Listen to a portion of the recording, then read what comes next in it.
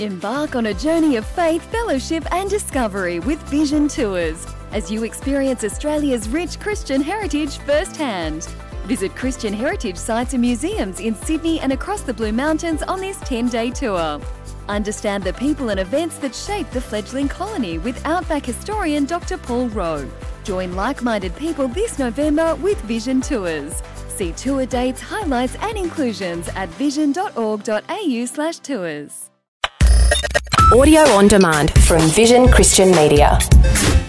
Foundations. Every single Friday night, joyous celebration. In Jewish culture and history, the Sabbath is considered the first and the most important of all Jewish holidays because it's a memorial of God's work of creation. Foundations. Understanding the Jewish foundations of our Christian faith with Robbo Robinson and Mandy Warby. We've been learning about the Sabbath and in particular how the Jewish people celebrate the Sabbath. And over the next couple of programs, we're going to be seeing that there are three essential elements in the weekly celebration and how each of them is fulfilled by Jesus. Yeah, we began last time looking at the fact that God had blessed this day, which is to empower this day so that we were to submit to it when we learned about blessing, but that there would be so much joy that would come from it. To the point where God described in Isaiah that if his people would put aside their own desires and their own things and submit to this day of rest, that God would have them ride the heights of the earth. And we would say, I don't even know what that means. It just sounds fantastic. Yeah. It sounds really good. But what we didn't mention last time was that the Jewish day actually begins at sundown. And if you read through the first chapter of Genesis, every time God concluded his creation process for each particular day, he says it was the evening and the morning, the first day and the second day and the third day. And so because the evening is mentioned first, that means it's sundown. That's the beginning of a new day, and it finishes at sundown the next day as the new day starts. That's right. And so the Sabbath actually begins at sundown on a Friday evening, and it concludes at sundown on a Saturday evening. So I meant to mention that last time, but it's kind of interesting that that is God's structure, and that's exactly what the Jewish people hold to.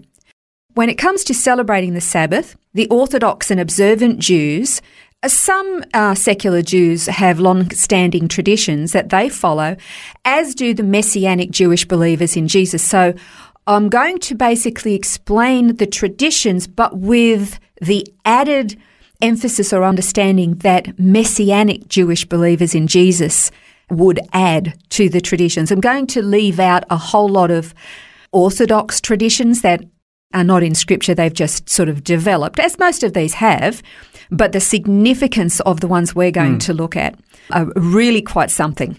Because, of course, Jesus in Hebrews 4 talks about Jesus being our Sabbath rest. So he basically is the fulfillment of that Sabbath rest. Yeah. Now, you mentioned at the beginning that there are three main rituals for observing the Sabbath. So what are they?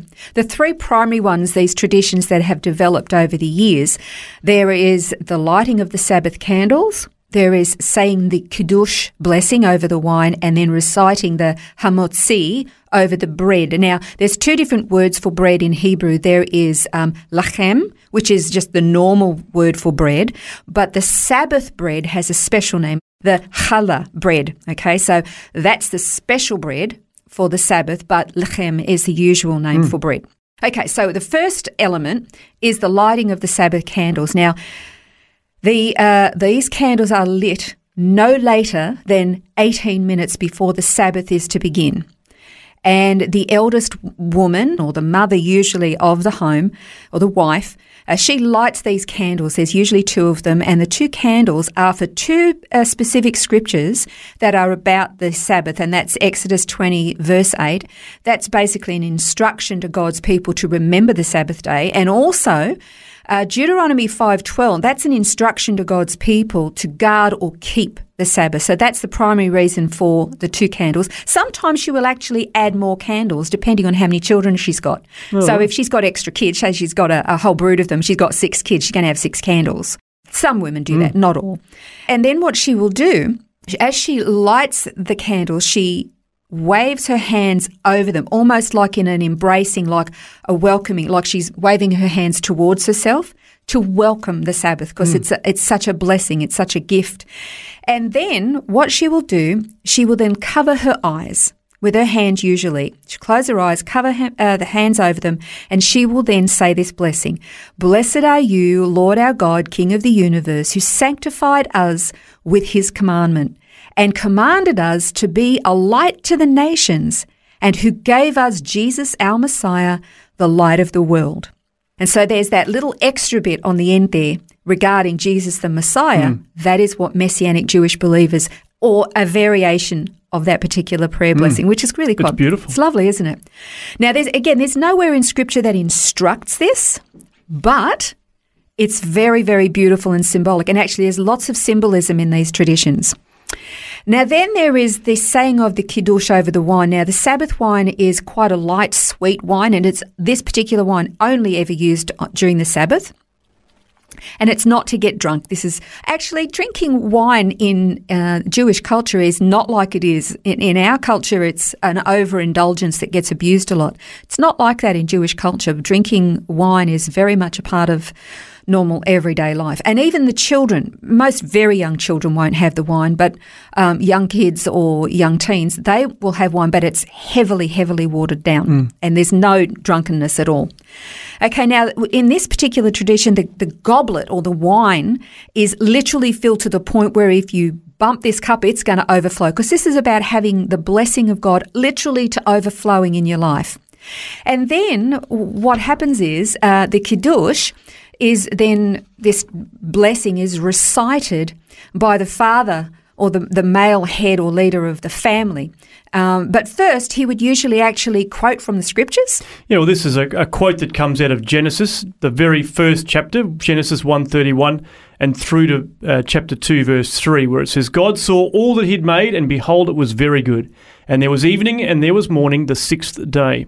Thus the heavens and the earth were completed, and all their hosts. By the seventh day God completed his work which he had done, and he rested on the seventh day from all his work which he had done. Then God blessed the seventh day and sanctified it, because in it he rested from all his work which God had created and made. Yeah, it's lovely, isn't it? Now, sometimes the man of the house will pray a prayer of thanks for the gift of the Sabbath, this day of rest, this heritage that God had promised to his people. But if he does that, he then will go on to recite the Kiddush. It says, Blessed are you, Lord our God, King of the universe, who created the fruit of the vine. All Jewish men pray this prayer, the leader of the family, giving thanks for this wine.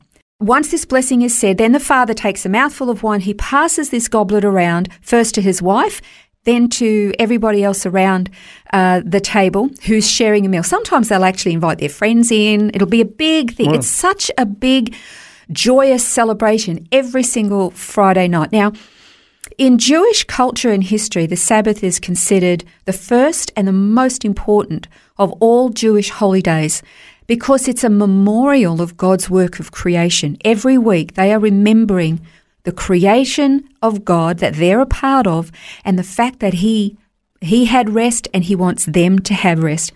Now, this is very, very significant for Jewish believers in Jesus as well, but for us too, because this is a recognition that Jesus is the Lamb of God who embodies the Sabbath rest that we have. Because you know what? Sin is laborious. Sin is hard. And when we gain our salvation and when we have forgiveness and redemption, the work is over. We have this rest in him. He is our Sabbath rest. We don't tend to think of sin as being work, but it is. Yeah, sin is a hard, heavy burden to carry. And of course, the wine as well. We're talking about the fruit of the vine, but the fruit has got to be connected to something. That's right. Well, Jesus talks about that in John 15, where he says, I am the vine, you are the branches. He who abides in me and I in him, he bears much fruit. Yeah. For apart from me, you can do nothing. So, of course, you're right. The fruit of the vine is only possible if you're actually abiding in the vine. If the fruit gets disconnected from the vine, it dies, shrivels up and it dies. You become a sultana. Yeah, that's right. You become a raisin. There's so much more that is, celebrated during the Sabbath, so much more symbology, so much of significance. Very significant indeed, and more than we can probably handle even in the next program. So over the next couple of programs, we'll continue to explore the Sabbath and the significance of it on Foundations. This has been Foundations, a look at the Jewish foundations of our Christian faith. For study notes, resources and more, see vision.org.au/foundations. Thanks for taking time to listen to this audio on demand from Vision Christian Media. To find out more about us, go to vision.org.au.